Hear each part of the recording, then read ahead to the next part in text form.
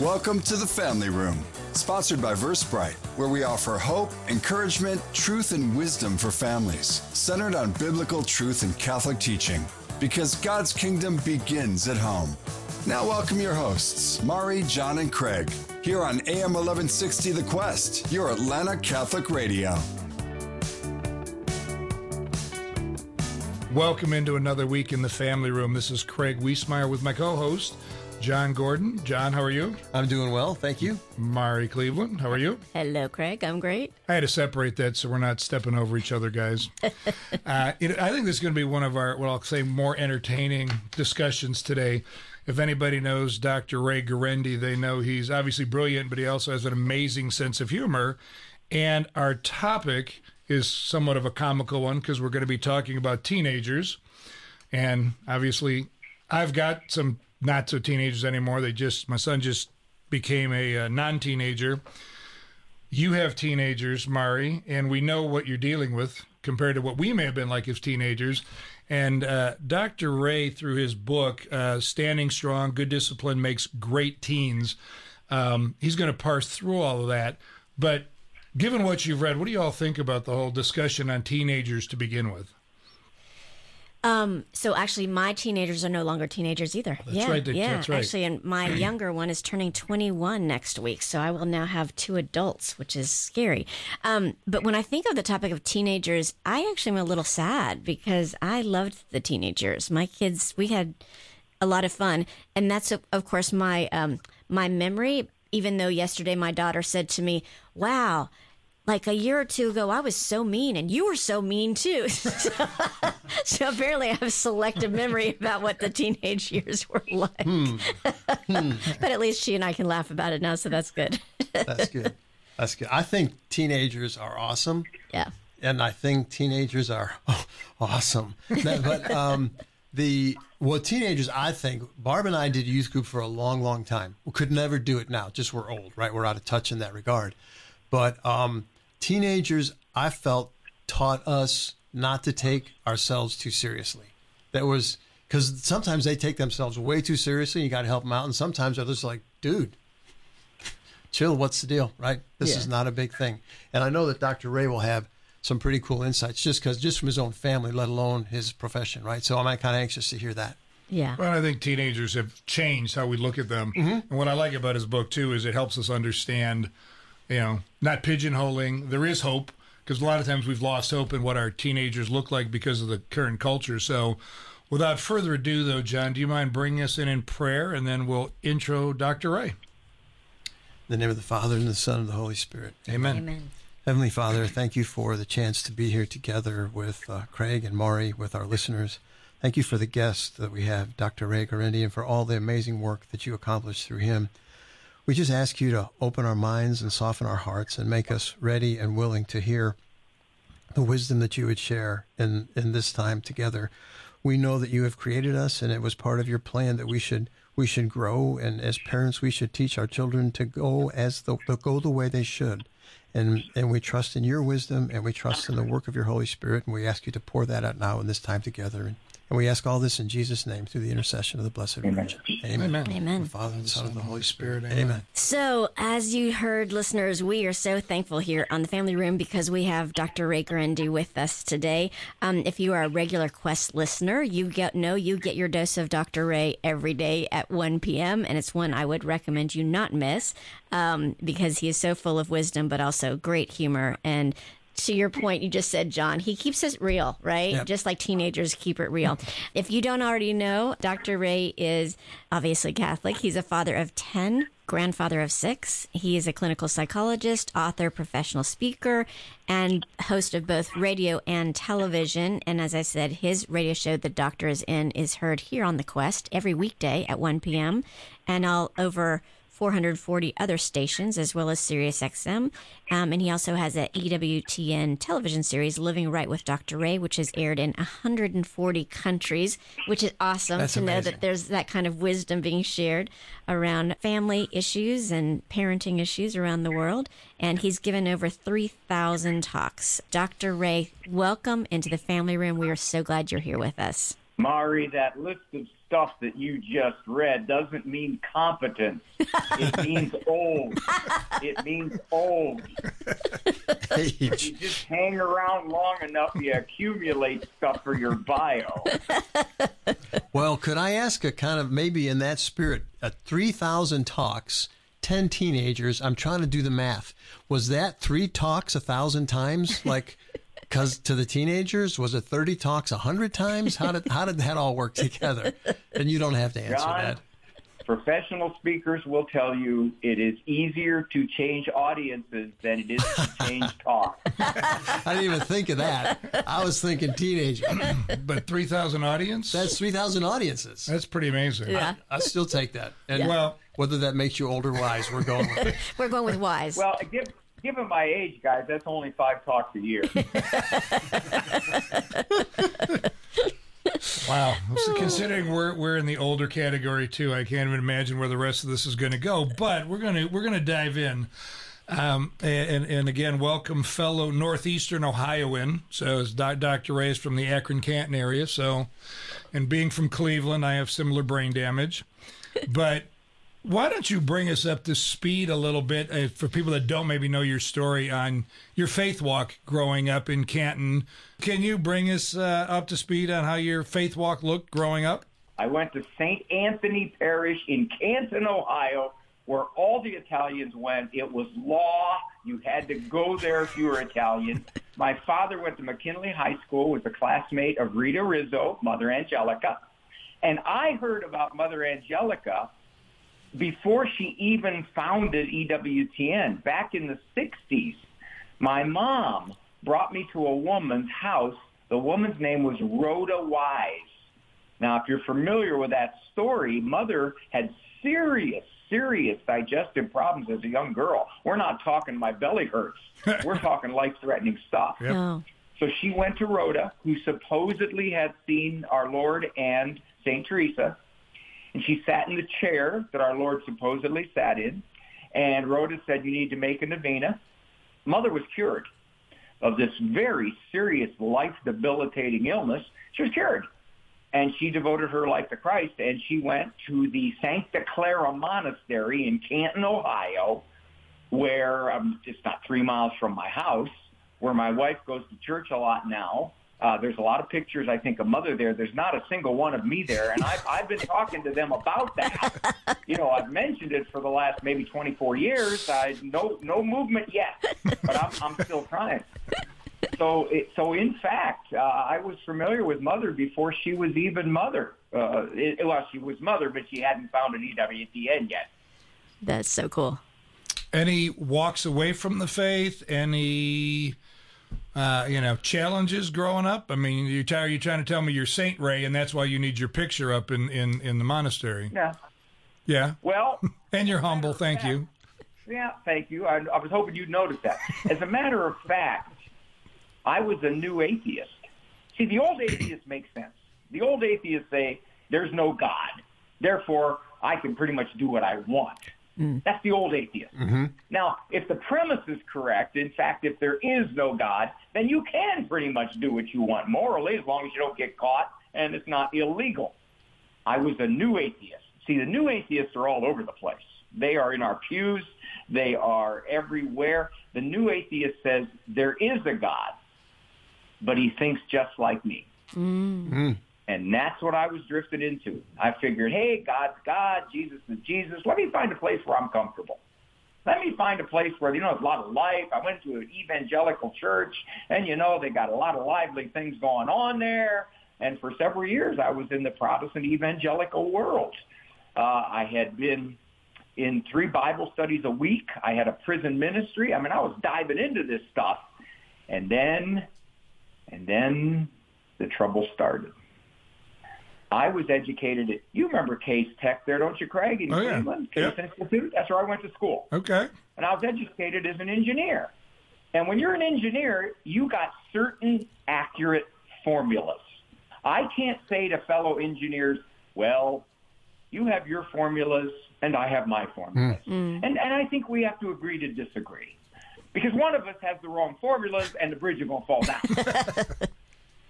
Well, when I was in the evangelical world, I got so confused. I mean, I don't say I left Christianity, but it was as close as I came to not knowing what this Christian thing was all about. I didn't know.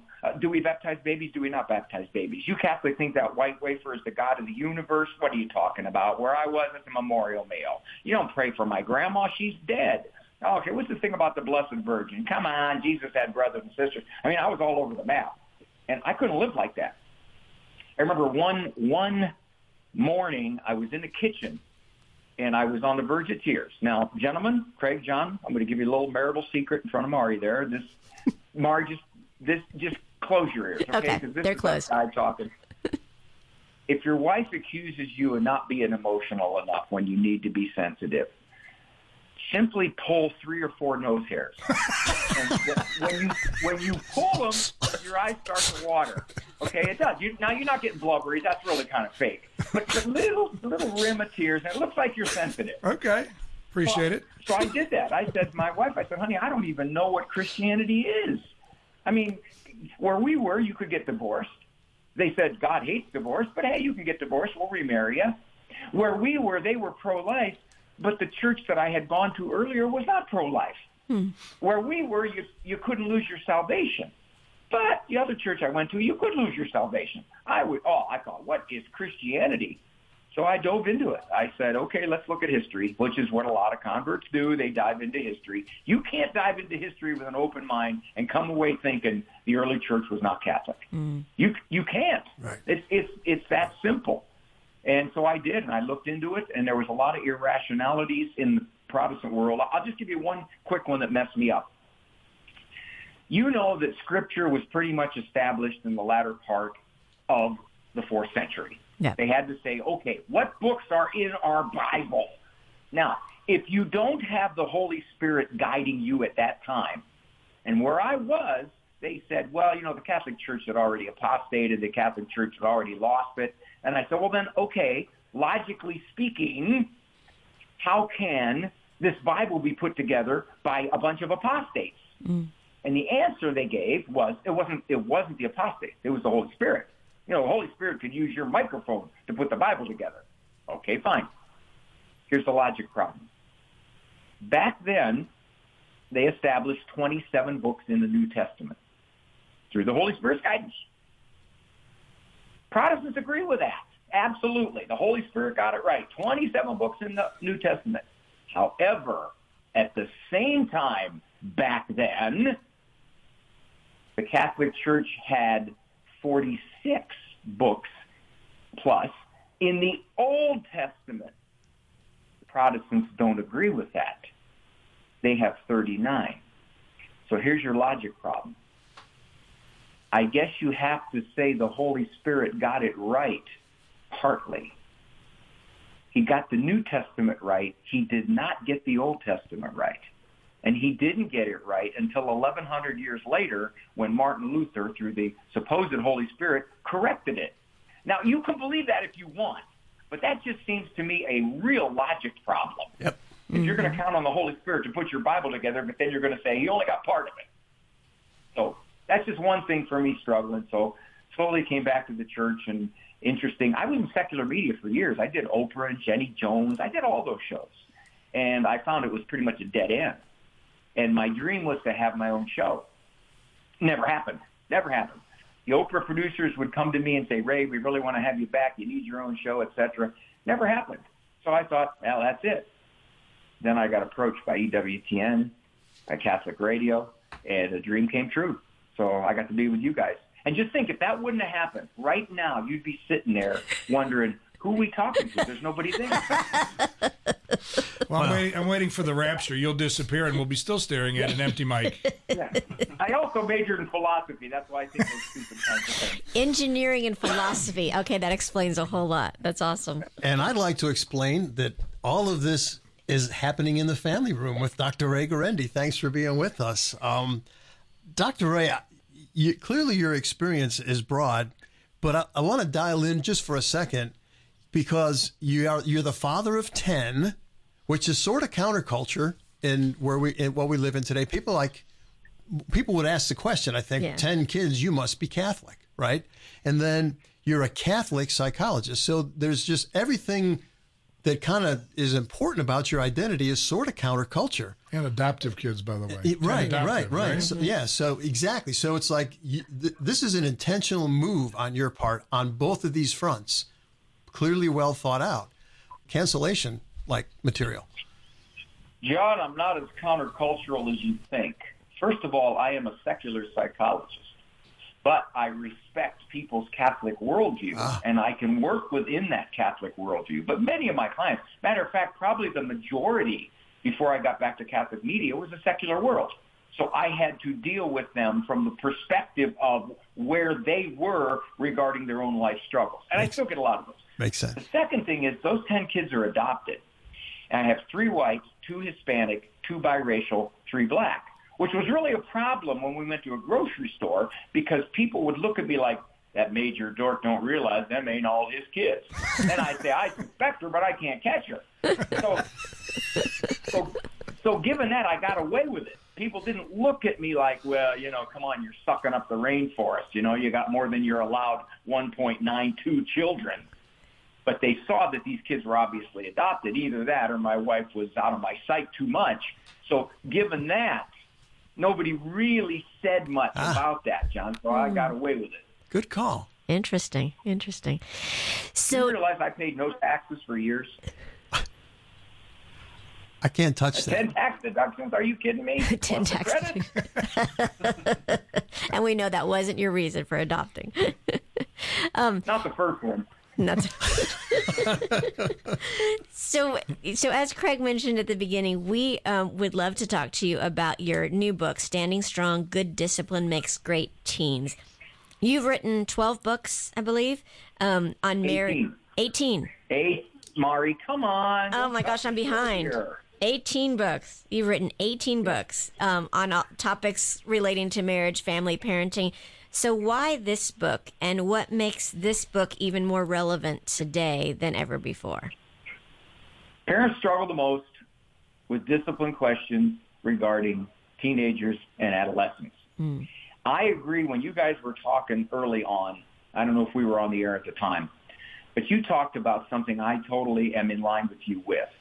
The caricature of a teenager is awful. Oh, they're surly, they're moody, they're unpleasant, they're back-talky, they just push on parents, they hate parents, they don't like parents. I agree with you. I think teens are fun, they're zestful, they got a lot of life. Here's the problem. The average teen is not that way because of development. In other words, okay, I turn 13 or 12 or 11 and my hormones kick in and all of a sudden I turn into this demon seed. No. The average teen is that way because of the culture. Mm-hmm. The culture says, here, kid, have this, do this. Here's what you should chase. And mom and dad are trying to stand in the way to keep the kid from heading down these paths, and the kid gets resentful. I don't know. Your studio is sitting probably where 100 years ago there was a farm. Is that safe to say? Yes. Probably a farm on that land? Yep. Do you think that farmer said to his buddy, my boy's a teenager now. I'm not going to get any help out of him. He's one of them teenagers. They're so uncooperative. I guess I'll just have to wait till he's 20 or 21 that he likes me again. No, that farmer was ecstatic that he had a 14-year-old boy who was virtually indefatigable and could help around the farm. So it's cultural. Our culture pushes on parents. I'll give you a small example, guys. Worst thing a parent can do. Worst thing. Give them a cell phone too early. Give them a cell phone too early. Yeah. Average kid gets one 9 to 10 years of age. So if you hold out to age 13, you're in the bottom 5%. That's still way too early. But what happens is, do you realize the strength a parent has to hold out like that against this culture, against not only the experts who say, your children are going to rebel. They're going to feel out of sync with their peers, and they're going to resent you, and they're going to get sneaky, and they're going to go behind your back. And you know what? They're going to stop going to church when they're 19 because they're going to puke up religion because you made them go to church. That's the kind of stuff parents now have to push against. Yeah. And thank you to your psychology brethren that are the ones that brought that to the forefront. That's very true. That is very true. The shrinks have scared the bejeebers out of parents. Much of my book deals with that, which is you can't parent scared. Yeah. You can't say that if I make this decision that is countercultural, my kids are going to have all kinds of psychological issues. My kids are going to hate me. My kids are going to get sneaky. My kids are going to get resentful. All of this is going to happen because I wasn't psychologically correct. You can't parent like that. Give them the keys to the car and move out. Right. And they even scare us more because in addition to those things, which I do sometimes think, am I parenting out of fear right now when I say something or make a decision? They've also added to that mix, they're going to commit suicide if you don't do this. I mean, they've ramped it to such an extreme level. Yeah. If you do not, let's take the extreme. If you do not totally acquiesce to a child's gender confusion, you are told by the experts and the intelligentsia and even the medical community, you are told you are risking that child committing suicide. Yeah. Therefore, you have to go against everything you believe. You have to go against your gut instincts. You have to go against your love for that child and the confusion right now that child is in, many of whom, 90-some% pull out of it if left to their own devices, that you could cause this kind of awful outcome. Yeah. So, little twist, if you don't mind, Dr. Ray, on that, because I know we want to talk about teenagers, but in this process of us growing up, and I'm going to throw the ball into sorry, Mari, we don't mean to keep cutting you out, but John's, yours, and my court. I think too many of us men, number one, are stuck in our teenage years. We haven't grown up. And I guess a side question potentially to you is, why haven't men stepped in to take that role and be? And look, I failed. I mean, I'll raise my hand based on things you brought up in your book. But why haven't we been man enough to stand up and love our kids enough to say, no, you're not going to do that, or I'm not giving you everything you want, even though I can. I've got the resources. You're going to have to go out and work for it. Why is that? Several ingredients, Craig, to all of this. Well, first of all, God's getting the boot. So that's a big one. You boot God out of the culture. Just saw a recent statistic. You talk about young men. In a survey, 46% of kids ages 18 to 29 called themselves atheists or agnostics. Wow. Half. All right, so there's the first step. You already got guys that are not embracing a godly role. That's one. Another, we make it very easy for guys to misuse women with the quote-unquote sexual revolution supposedly freeing everybody. What it did is it freed the guys to basically use and misuse women and move on. That's two. Three, I had a mother tell me once, she said, parents, please, please, please, don't let your 14-year-old son play video games endlessly because he'll grow up in all likelihood to be a 28-year-old young father who plays video games endlessly. She said that. So what is happening is the temptation and the stimulation of staying 14 is still there. Yeah. It's always there. The other thing is, you got to have an incredible guts to stand against the culture. You really do. I've always said this, gentlemen. If my children go astray, I want it to be because they had to go straight through me as their father, not because I stepped aside. Great point. Yeah. I couldn't live with myself if I stepped aside. You had to go through me, I can live with myself. Well, no, thank you for that. That's amazing. That's awesome perspective. Sometimes I listen to your show, and I'm Sometimes. Wait. Sometimes. I think this is why you're struggling with your intellect. Here's what I'm struggling with. I'm struggling with the clock. We've got about 2 minutes left, and so maybe it carries into the next. But sometimes I hear the questions that you get asked, and I'm not a professional, and I cringe. I'm like, ooh, this is going to be ugly. Because you are very direct and accurate, in my opinion, in your responses. But maybe just like, what are some of the crazy questions or some of the things that surprise you most about the questions you hear from parents or from teenagers? How much parents don't allow themselves to be parents. How much they second guess themselves, how much they feel guilty, how much they're not sure of themselves, how much they don't stand strong, how much they are worried about this whole parenting thing. My parents never worried about that. My grandparents certainly didn't worry about that. They weren't sophisticated. They weren't psychologically enlightened.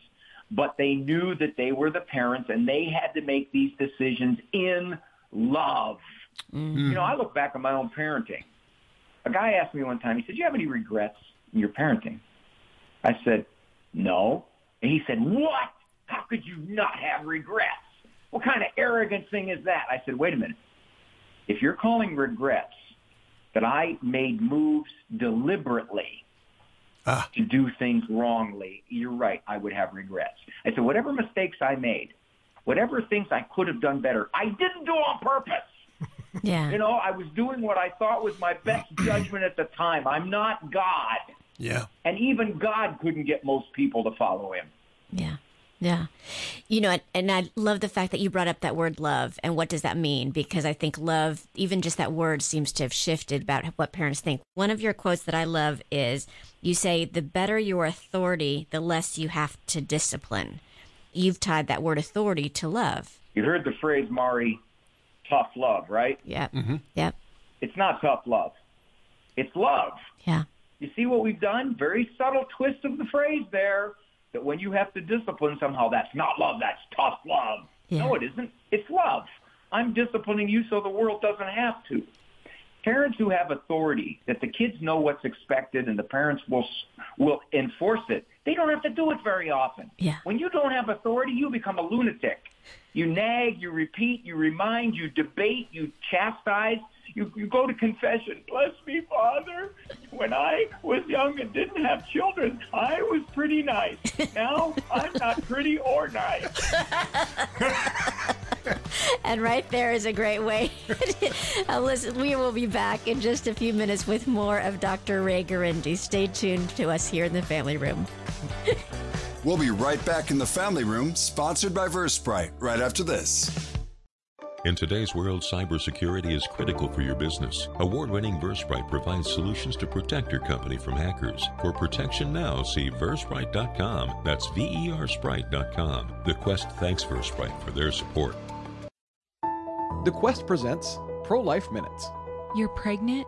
What are you going to do? This response puts abortion on the table.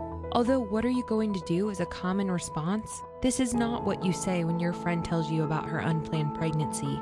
Women are created to nurture life. No woman truly wants to kill her own child. Unplanned pregnancies can be scary. 74% of women who've had abortions say that if one person would have offered support to help them, they would have chosen life. This approach, congratulations, you'll be a great mother and I'll help you, can be just what she needed to hear. God sent you to help her. Call 1-800-712-HELP to find the closest free pregnancy center. Let's show the world that every life matters by speaking up for life at every opportunity. For more homegrown wisdom, visit thequestatlanta.com.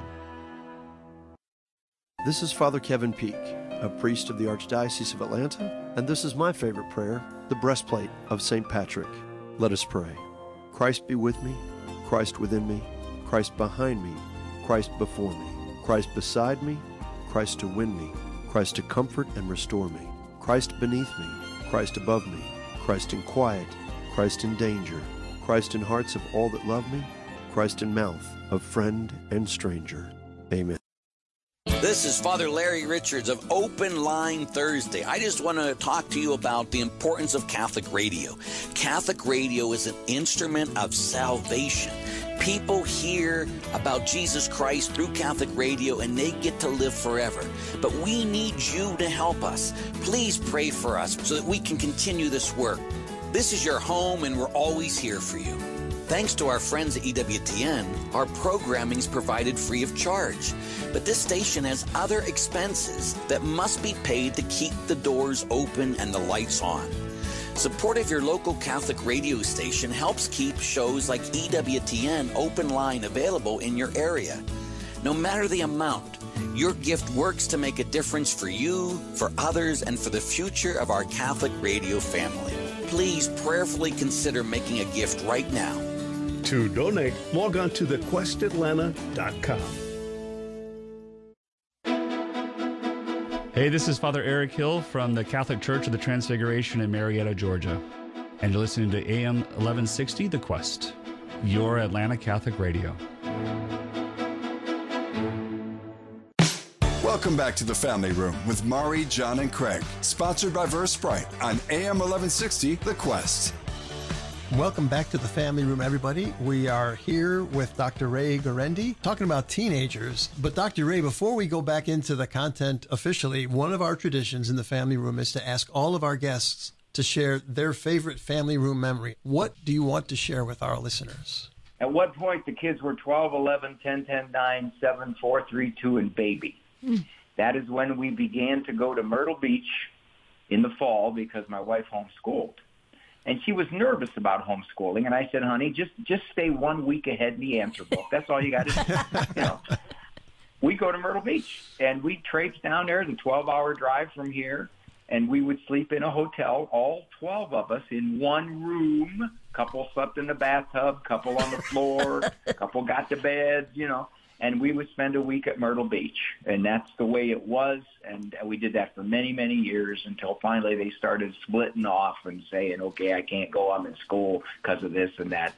So as I would say, as a clump, those were our best memories. Awesome. That's awesome. I'm trying to envision that, by the way. That's pretty cool. That is fun. As we come back into the second part of this discussion, let's really try to dive into your book a little bit more. And if you would, do you have a topic in your book that particularly motivates you, excites you, that you want to address in regard to parenting teens? And if you could choose one piece of advice out of that, what might it be? I ask my clients, do you want to raise a typical teen or do you want a 1 in 100 kid? Every single one of them says, I want a 1 in 100 kid. Then you have to be a 1 in 100 parent. You have to supervise more than most do. You have to give freedom later, socially and technologically. You oftentimes have to stand alone, or unless you're fortunate enough to be surrounded by a like-minded little group of parents, that's fine. But you are going to recognize that if you want to raise kids who seek God, then you are now going to be different than the dominant culture, and you have to have the strength in your spine to do that. Now, they'll say to me, well, wait a minute. My kid's going to see that we're weird. My kid is going to say, how can all those people be wrong and you be right? And I tell dads especially, when you put those standards way above the crowds, and your kid's going to notice it, he's not going to say, oh, gosh, Dad, thank you for being so much more vigilant in what I do. No, he's going to notice it. And I tell the dads, you just really better be affectionate. Day in and day out, you better let that kid know. Hugs, kisses, I love yous, that kind of warmth has to pour from you. And I don't care that it's not your style. I don't care that it's not your personality. Nobody's got a gun to your head and says you can't do that. Do it. Because the higher your standards, the more affectionate you got to be. I like that. That's really good advice. That is great. It's almost like the love language concept. You got to fill that kid's love tank because you're holding them pretty accountable. Yeah. I'll give you a quick story. Quick story. Yes. My son was 17. He played basketball. I'd sit in the bleachers about 4 rows back before the game. As soon as there was a break and the guys kind of getting prepared for the game, I went down on the gym floor, grabbed my son, hugged him, kissed him. And then, being a psychologist, you have to be very affirming. I said, Petey, try not to stink the joint out. So he would laugh and I would laugh. And you could see the looks on these parents behind me in the bleachers. This guy is breaking every teenage rule that exists. You don't touch your kids in public. You don't hug your kids in public. What are you doing? And I said to Petey, I said, hey, Petey, does that bother you? He goes, would it make any difference, Dad? It wouldn't. And he told me later, gentlemen, he said he had some of his buddies come up to him and say, I wish my dad would do that. I believe it. Don't let the teens dictate your level of affection. They don't set the rules on affection. I, as dad, do. That's great. You know, one of my favorite pictures, and I use it when I give retreats, is my son in his basketball uniform. He's about 14 years old, and he's literally melted into my husband. It was a bad game, and this is in our in our family room, and my husband's in a chair, and my son is in his lap, so squished into him that he's literally melted into him. And it's one of my favorite pictures. And our son's love language is touch. I know that, but it also, to your point, Dr. Ray, just that affection between father and son, so critical. And teens notice the difference. You know, you were saying that, you know, don't be worried about what your teens are saying. So that same young man, he got to be about 18, 19, and he and I are driving down the road one day, and he says to me, "Oh my gosh, so-and-so has terrible parents." And I'm waiting for some terrible story of a kid being abused. I was like, "Really? What are you talking about?" He goes, "They don't discipline him at all. They need to be stronger. They need to discipline him more." And I thought, yay. He understands what happens if you don't, if you don't offer love, in that form of discipline. So it was pretty funny. Dr. Ray's book is called Standing Strong, Good Discipline Makes Great Teens. And you can get it anywhere you can get books. You can get it through Sophia. You can get it on Amazon. You will have links to his book in the show notes as well.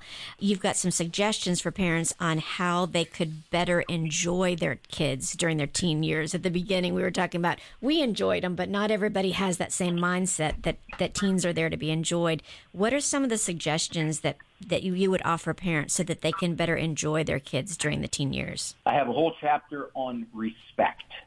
Respect in the teen years is something that it can get greatly out of control. The kids can roll eyes at you. They can have huffy sides. "Oh, whatever, Mom. That's lame, ridiculous." And that happens a lot, and it colors the whole relationship. Yeah. It's very hard to have a nice relationship with somebody when they're disappointed or upset, and they can get disrespectful. That breeds disrespect in us.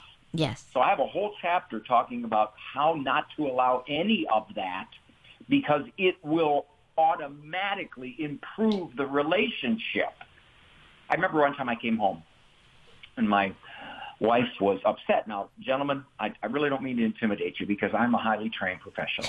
So I don't expect you to be able to read subtle cues like I can read them because I'm trained. I came home and my wife had one of our daughters, and my wife was saying, "I do not like her, Ray. I do not like her anywhere. I do not like her here or there." And I said, "Honey, are you upset?" I picked up on that. Genius. She said, "I am." And she said, "It's Sarah." And Sarah was 13. She said, "I gave her 2 hours worth of labor." 2 hours worth of labor. Now, in our house, labor was, and I always tell this to teenage moms of teens, look, you got able bodies there. Yeah. You want a good consequence? Okay, half an hour worth of labor, hour worth of labor. They have to do what you assign them to do to get their privileges back. So my wife said I gave Sarah 2 hours worth of labor. Why is that, honey? She rolled her eyes at me.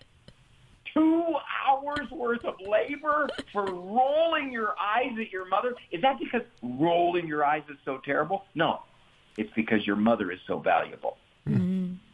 You don't do that. I guarantee you guys, we start this interview. Now, you can see me on Zoom. We start this interview, and you ask me a question. And one of the first things I do is, yeah, right, Marty. Mm-hmm. I guarantee you say, "We'll never ask that guy back again." No matter what I said after that, you say, "I'd never ask that guy back again." Why? Because that's incredibly disrespectful. And if we allow our teens to do this, it's really hard to like them. Yep. Now, that explains that disconnect between I enjoyed my kids and I didn't, even though they rolled their eyes.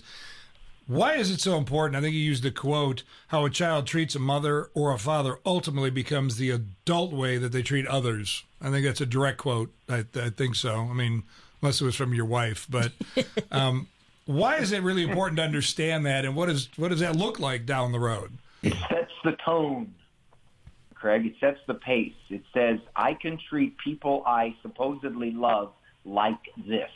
It's a habit. It's a pattern. Now, you can say, well, when they're 24, they're going to mature out of it. Maybe.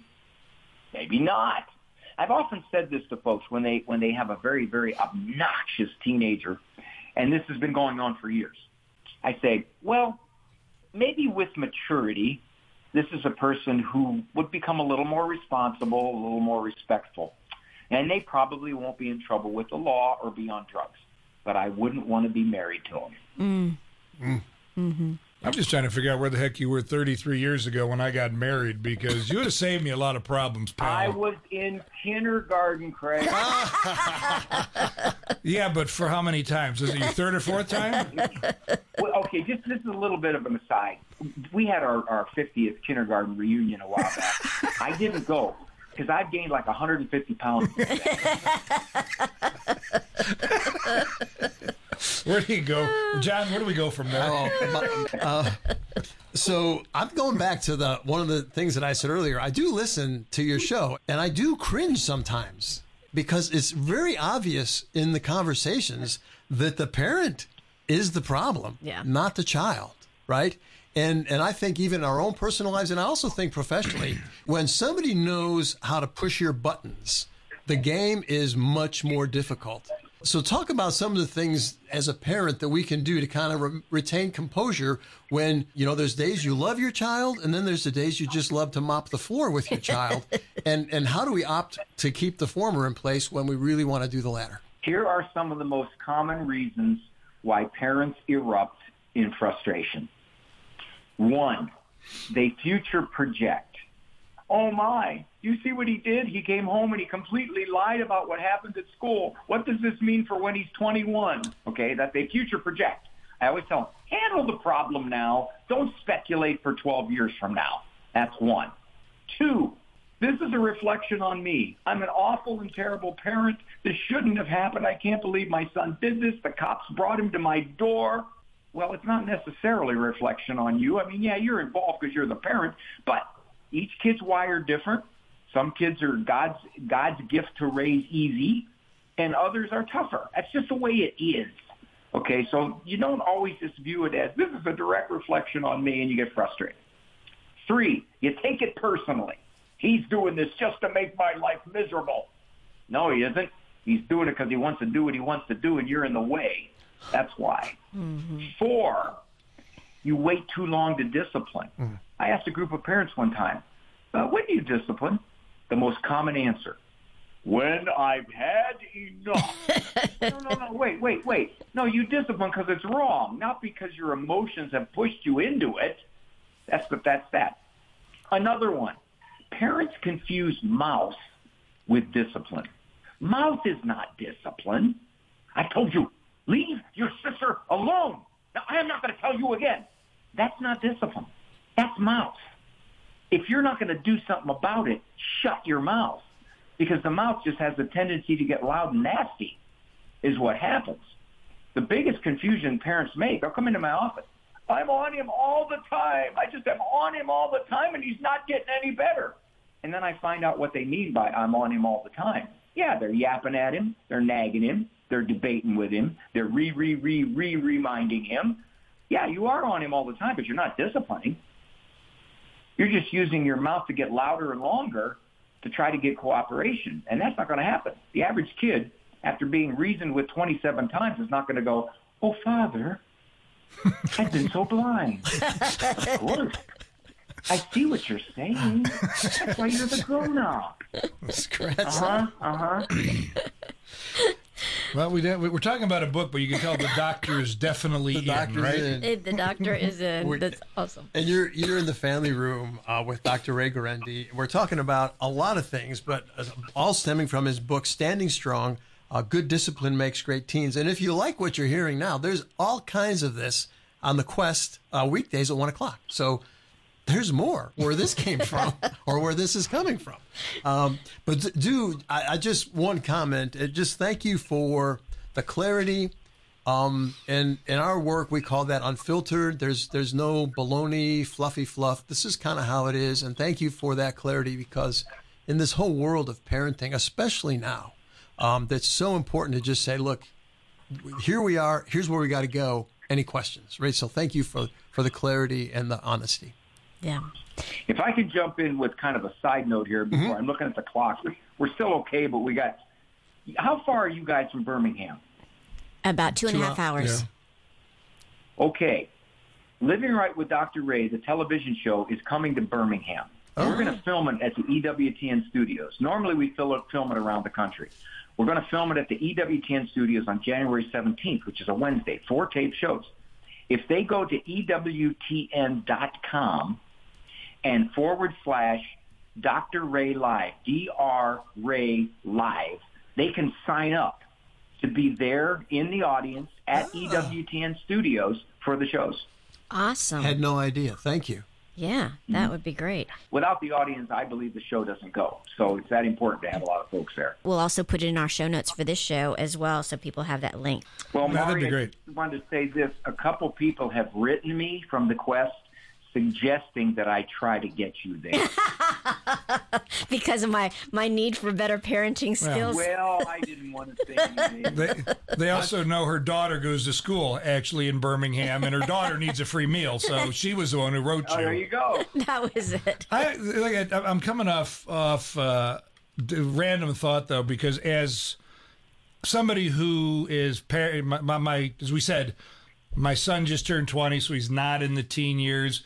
We have listeners that have kids that are probably in later teens or whatever and haven't done any of this stuff.